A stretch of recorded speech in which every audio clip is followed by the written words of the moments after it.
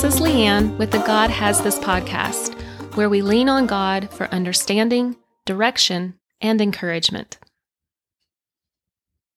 Psalm 89, 1-4 and 19-26 says, I will sing of your steadfast love, O Lord, forever. With my mouth I will proclaim your faithfulness to all generations. I declare that your steadfast love is established forever. Your faithfulness is as firm as the heavens. Earlier this past summer, Joel had a friend come and spend the day with him. And like Joel, my son, this friend also has Down syndrome, and they both love to play with these stuffed dolls from their favorite shows, like Sesame Street or Disney shows or Cat in the Hat or Clifford, or you can imagine. And they can play with these toys for hours. So several of those hours had gone by when I heard the boys fussing with each other. It seemed that our friend had been searching for a particular doll, and his all-out search resulted in dumping every single toy into Joel's floor. Joel's outcry was definitely about the fear that his dad and I were going to be very angry. He knew that he was not supposed to let his room get so messy, but he also knew that he was supposed to share with his friend. So he and I stepped outside into the hallway, and he explained again that he was so angry because his friend had made a big mess. I was honestly a little pleased with him about his dislike over the mess, but I stuffed the grin and I looked back into his serious hazel eyes and I reassured him, I can help you clean it up.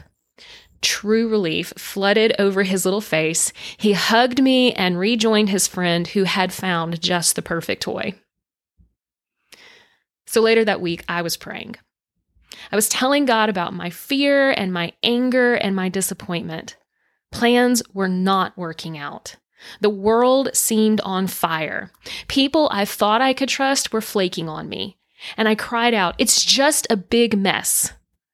And the Holy Spirit brought me back into the hallway, only this time it was Jesus looking into my serious hazel eyes saying, yes, but I can help you clean it up.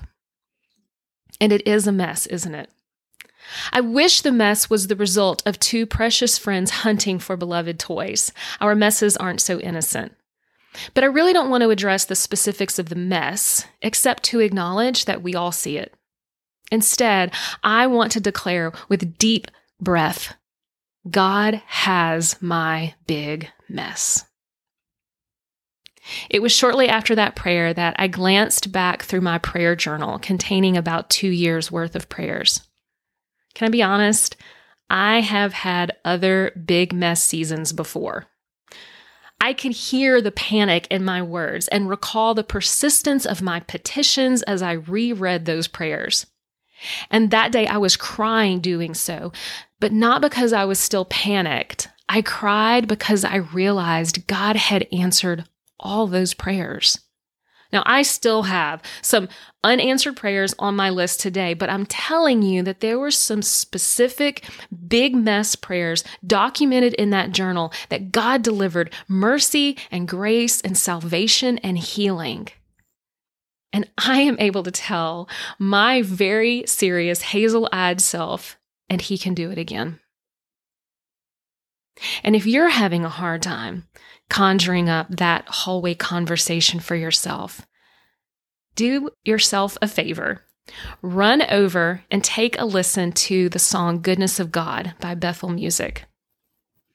God really is for us and in the mess with us and making something beautiful out of all of it. Will you pray with me? Father, it's a big mess. Will you help me? Thank you for all the times you have been faithful. You are so, so good. Amen. Today's scripture references are found in the show notes. If you enjoy this podcast and want to hear more, please click the subscribe button. And remember, sharing this podcast is a great way to encourage a friend.